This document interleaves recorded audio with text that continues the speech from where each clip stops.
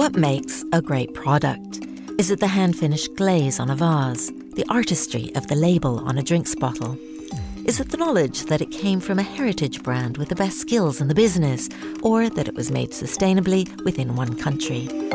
We appreciate the items that we know have had the hands of a great craftsman or woman on them more than those that came off a factory conveyor belt. And after a period of fast fashion and mass production, it seems the customer is even more aware of where and how their things are created. This is Made in France, a celebration of the rich tradition of French craftsmanship and innovation in manufacturing.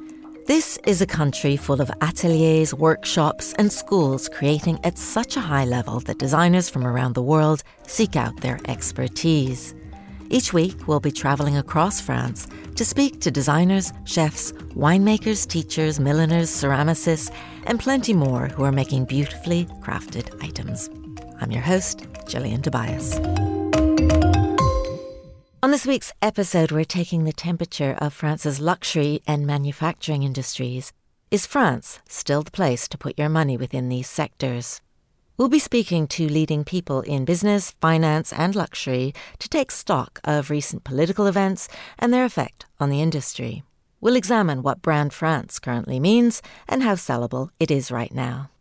To set the scene, we hear from Claudie Panseri, equity strategist for UBS Wealth Management, from the Chief Investment Office Europe. Since 1643, with the King Louis XIV, we have seen the recognition of the luxury good and consumer economy across France. So the competition to French product only start very late in early 50 with Italian promoting new designer and then with UK promoting other designer. But also there is clear a reason which is linked to the nature of the French economy. When you look in the French economy, one of the driver of growth over the years has been consumption, a resilient consumption. The other nature is that France is a country where you have a lot of people traveling to. So when you have travel and tourism, you also have consumption. So this is the reason why consumption is one of the key drivers of growth in the French economy. I think we shouldn't be worried about luxury or consumer companies in France because they are exporting a lot outside France as well, and emerging markets remain one of the key drivers of this company in terms of growth. So I would say that the internal problem related to the Gilets jaunes should not have a big impact on luxury consumer branding fund, and indeed the recent results were really, really strong. However, I would say that the recent movements are probably stopping the current government to do more in terms of reform. They stop to advance with what they announced during the beginning of the period after the election.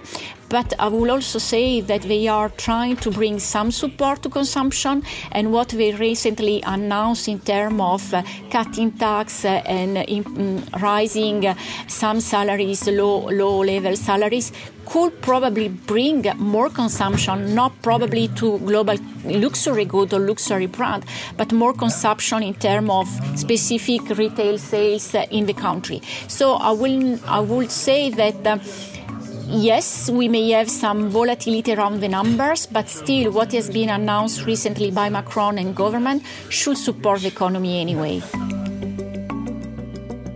I think there are two growth areas. One which is already well established is the industry in France. I'm thinking about big companies, conglomerates, which are doing already very well and well exposed to emerging growth as well. So I think industrial, aircraft, aerospace and defense are companies which are already well settled in France and doing very well. Then we have fintech and tech, which has been supported by the recent government. So I think also fintech and tech may find more support in the Brexit case, because clearly France is proposing itself as an alternative to London. Will be not the case, will be split between Frankfurt and Paris, but anyway there are some areas like fintech and tech on which we may find a nice surprise from France and French companies.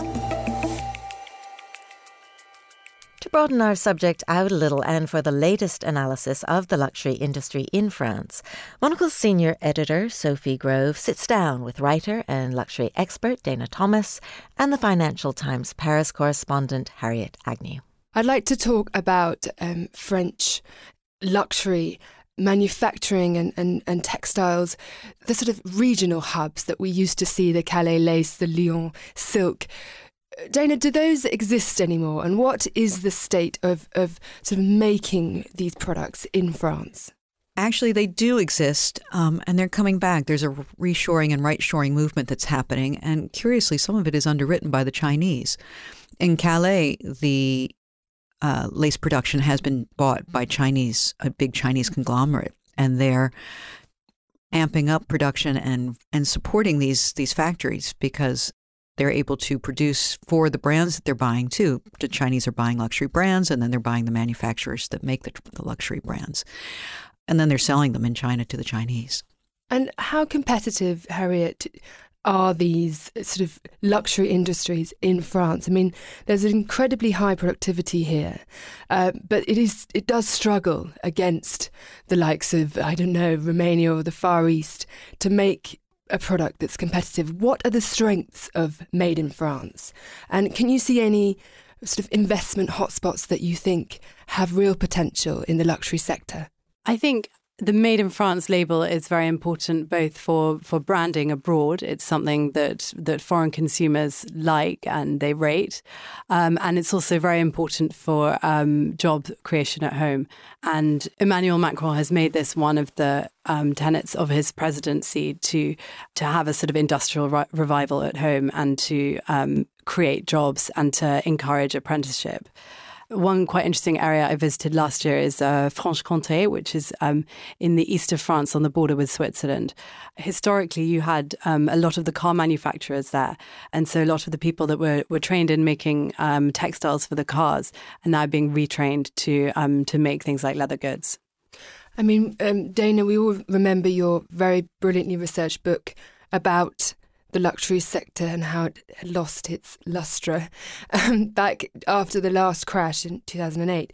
But I wondered, part of that book was about how the luxury sector needed to go back to provenance, to manufacturing, to a sense of kind of purity, rarity.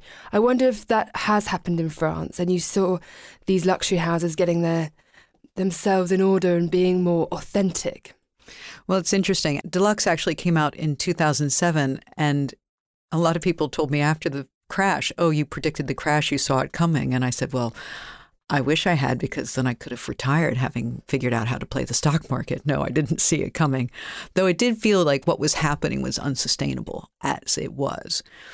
Yes, a lot of brands have sort of retrenched, and CEOs told me they had not realized that they had gone off message, or they'd gone off the path that they really wanted to pursue, that they had sort of sold out their integrity. They, compromised their integrity for the sake of profits, and they kind of pulled it back in line and decided to go back to doing things the right way, which I thought was, great. But yes, there has been definitely a return to authenticity, in part because consumers are demanding it. Consumers are becoming far more informed about what they're buying and wearing, thanks to things like Instagram and social media. And they demand things more. They'll go into a store now and say, I want this on their, showing the picture from an Instagram ad, and buy in a way that they didn't buy. But they also research and they look it up because you can. It's very easy to just Google it and you find out the horrors of blue jean distressing or leather tanning. And then you're like, maybe I need to get something that's organic. And there's a movement toward that. And brands, being wise, are responding to that and listening to consumers and making things more authentic. Whether it's using natural indigo in blue jean production, or it's using more organic cotton in their production, or it's using recycled materials, or making things closer to home as opposed to shipping them around the world. There is a return in right-shoring, which means bringing back manufacturing, but bringing it back in a nice, clean, good way, paying your workers well in safe environments. They might be bringing back 200 jobs instead of 2,000, but they're 200 good jobs as opposed to 2,000 crummy jobs. And this is all going to be better for the apparel and luxury industry across the board. it must be difficult for France because they were just about to reap so many benefits from the fallout of Brexit, and then the Gilets Jaunes started their protest. Do you think that even so, France will stand to gain in the aftermath of what we're seeing in the UK? Yes, I mean, I think several businesses, notably banks, have decided to expand their presence in Paris. Our office is opposite the new office of Bank of America Merrill Lynch, and we can see that they're doing huge renovations there to move in lots of bankers. And Macron at Fashion Week last year stood up and said that he wanted creators to feel welcome in France, creators to come to France and to make their products and to design their labels. In terms of luxury, do you think that there is a sort of new guard of interesting entrepreneurs that could be drawing on some of the French savoir-faire to create new business here? With the aid of technology, yes, and disrupting the model as it exists. You can't find a little studio and do a startup like you used to be able to in Paris because the real estate's too expensive. Same in London. You imagine John Galliano started his company in a walk-up with no heat in Covent Garden. There isn't such a thing anymore. But you can through the internet. And you can do things like bypass wholesale and have direct to consumer. And you can work directly with artisans in the countryside and have a small operation that doesn't require a lot of space. And you don't have to have a storefront. You can sell directly via the internet. So I think if you take the new model of business, the high-tech model, and you breed it with the old way of doing things, you're going to come up with a new model for the luxury fashion business, which will be great and will be disruptive. Yeah, I would say that a brand like Le Slip Français has been quite successful in that space. So that's a brand selling, it started out with men's underwear, but now sort of underwear and cotton wear in general. And it was born on the internet thanks to a very successful social media and marketing campaign, has grown enormously. And it's done the sort of reverse of what brands have usually done. So it was born on the internet and now has opened many stores across France, Paris, and I think are opening internationally now as well.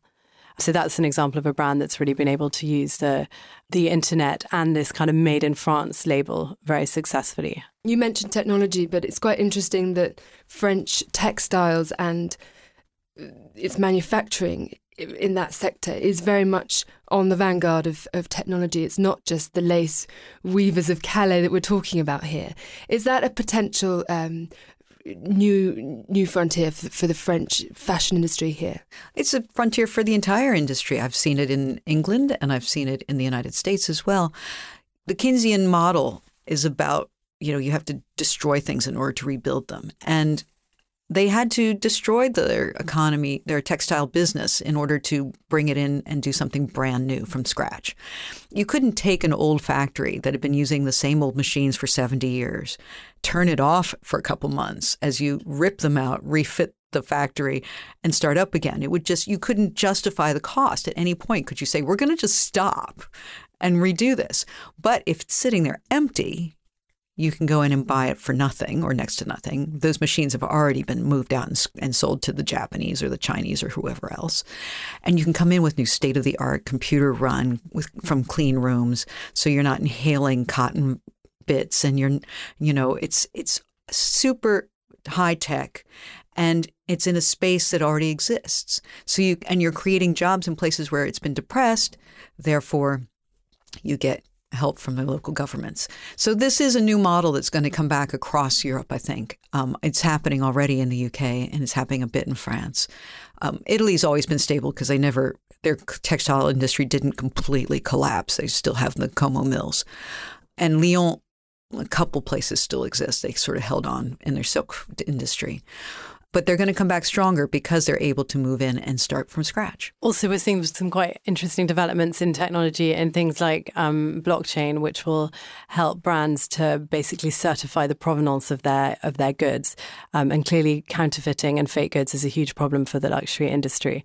And then there are things like artificial intelligence, which will help them with e-commerce, and data analytics, which can help them better target and market to their customers.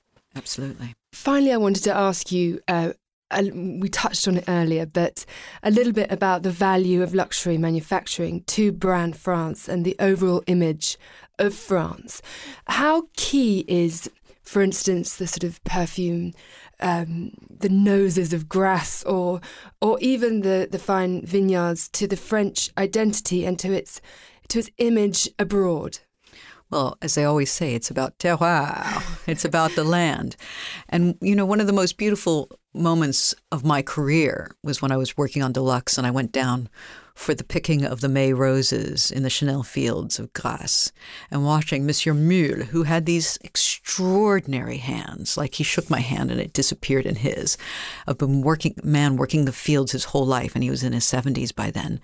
And he just walked up to a rose and flicked it with his finger and it popped open. I was like, oh, that is why we're in France, because you have people like Monsieur Mule, who I think was the 6th generation running those fields.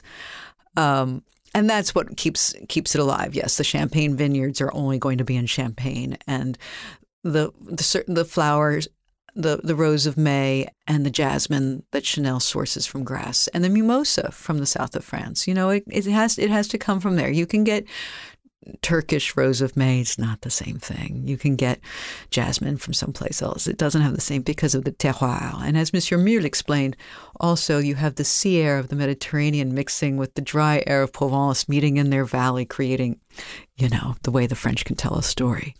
So I think that it will always be a part of Made in France, is that you can't get this anywhere else, that you have the sea breezes, that you have this land and this earth, and that you have this knowledge, this know-how, this history that's passed down from generation to generation. Yeah, I would totally agree with what Dana was saying. I think there is this French savoir-faire and this years of history and of storytelling and of making people dream, which is so crucial to the Made in France brand and to France itself. There's a respect for tradition that's very deep and profound and cultural. And while they're very keen on technology, the French, and have been always, the home of the TGV and the supersonic jet, they don't lose their love of craftsmanship, their love of history, and their love of culture and tradition keep these things alive. And therefore, that's the core of luxury in France. Throughout this series, we'll be visiting the workshops of the best and most experienced ateliers in France that work with La Maison Chanel, a leading force in investing in French craftsmanship. This week, we visit L'Oignon, a small company on the edge of Paris who've been pleating material for centuries. Pleats are achieved by intricately making very precise paper molds, a process that sits somewhere between geometric design and origami. The material is laid between 2 molds and ruched into shape before going into an oven. We head down to their workshop for a lesson in pleats.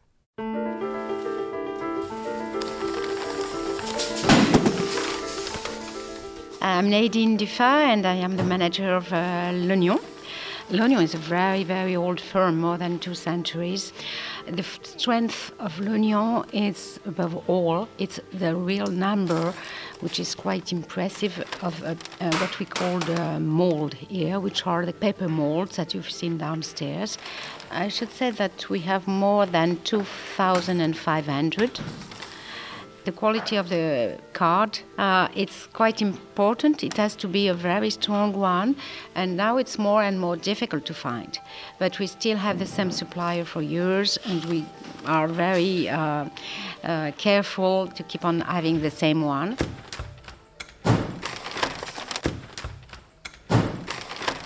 Here it's a very small team, but we work together with the Le Marié team, which is much bigger. So here they have 7 persons here.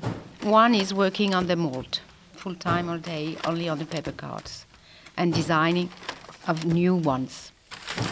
It's a work which is very near from the origami, and she's real passionate, as all the people working in our firms.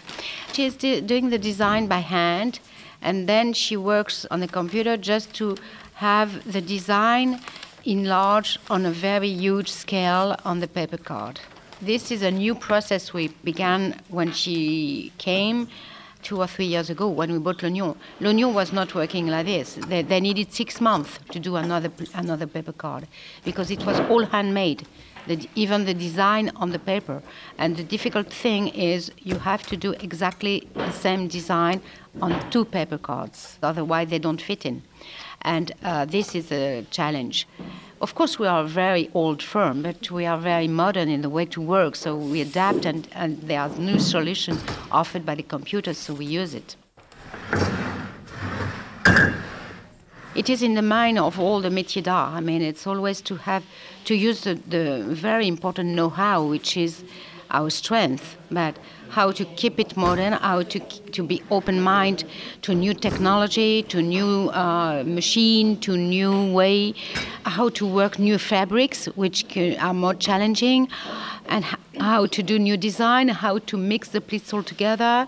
We are always working in a way to offer the most important different things to our customers.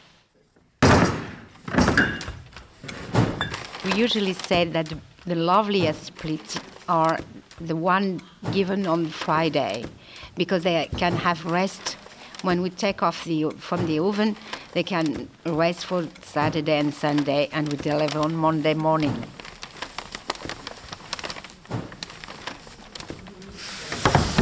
For me, if you look at somebody pleating, I mean, I'm always amazed, and I think it's magic, because we never know how the fabric will be inside, and we will only discover on reopening the mold.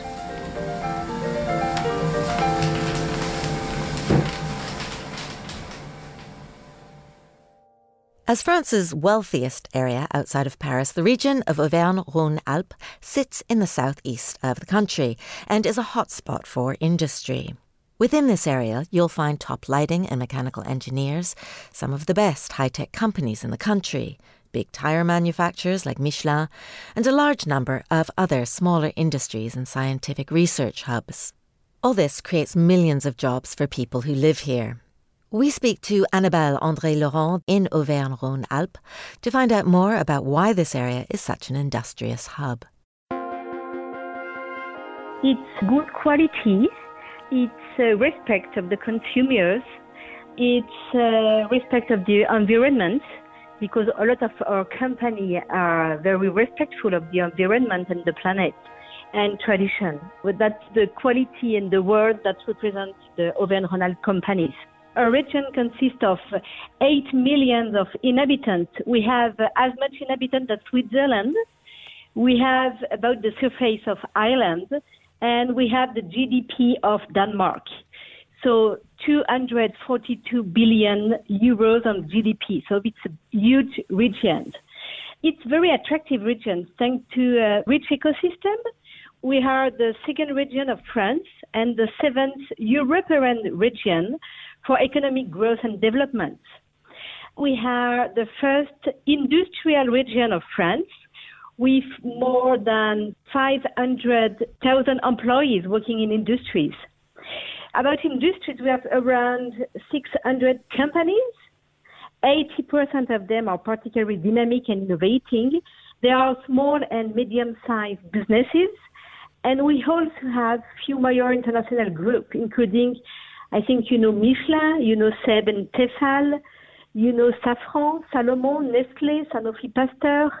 We are the first region in terms of investment in research and development.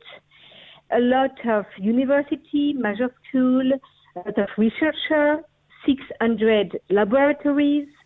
All the ecosystem is working all together to make from the region the first region of innovation, development, economic and industry. It's the ecosystem we make the richest of the region Auvergne-Rhône-Alpes. Let me ask you a little bit more about this idea of tradition, because a lot of what you've talked about is research and development, innovation, technology, and we know about how exciting that is and how important that is.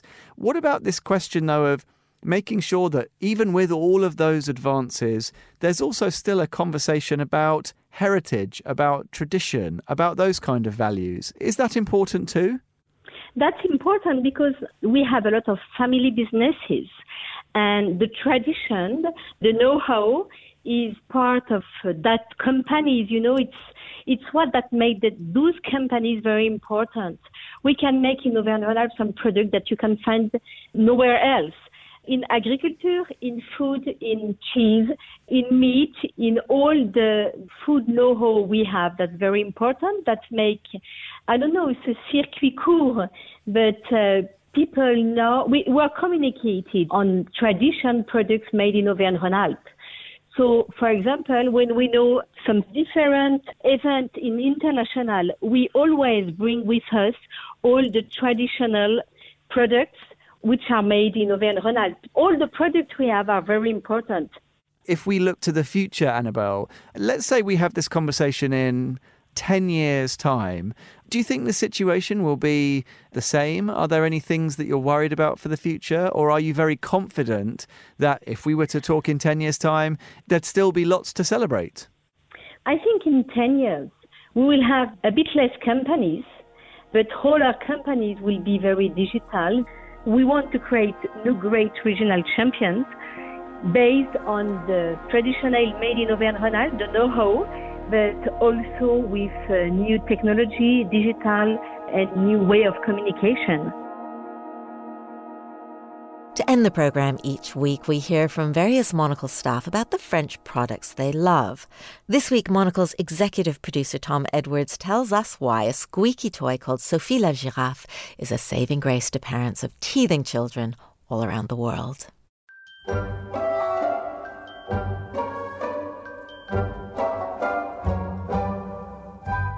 What does Made in France mean to you? What particular blend of qualities represents what is a uniquely appealing brand on the world stage? Tasked with selecting but one product that embodies all the virtues isn't easy, but casting an eye, and perhaps appropriately for radio, an ear around my house, one old friend made herself known. I say old friend, but the delights of France's premier baby toy, Sophie la Giraffe, are in fact reasonably new to me, dating back as they do only 3 and a bit years to when my first son started teething. This peculiar little rubber giraffe with her smiley face, varied bodily protuberances, and appealing dappled decor arrived as a gift from trusted friends, also veteran parents. She'll sort that out, they advised, of Fred's inflamed gum fury, and sort Sophie did.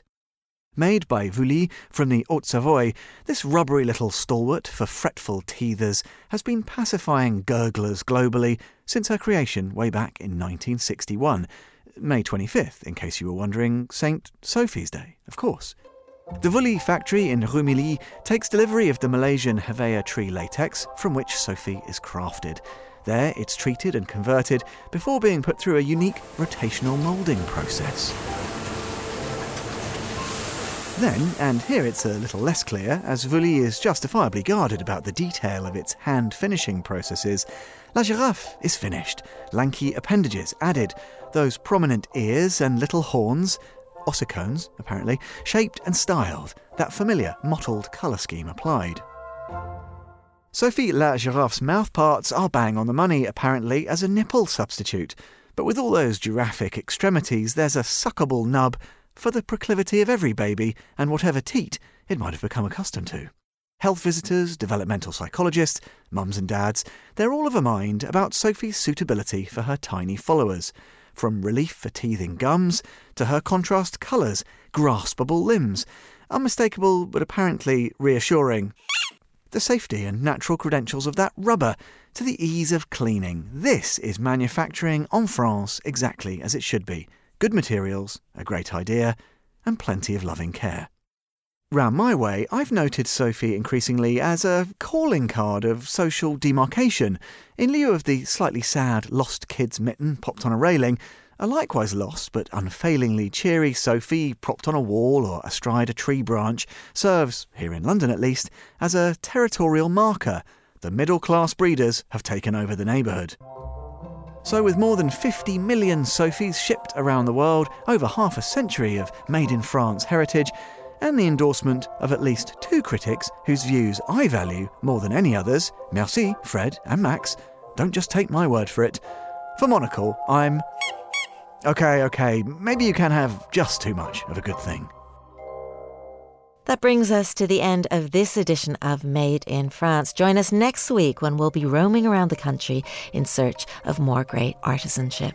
Be sure to check out our sister programme, Métier Classe, where you can hear one of the final interviews with the fashion label's late art director, Karl Lagerfeld. You can download the show from monocle.com or from your favourite audio source. This programme was produced by Holly Fisher and Tom Edwards, and our thanks to Fernando Augusto Pacheco and Sophie Grove. I'm Gillian Tobias. Thanks for listening.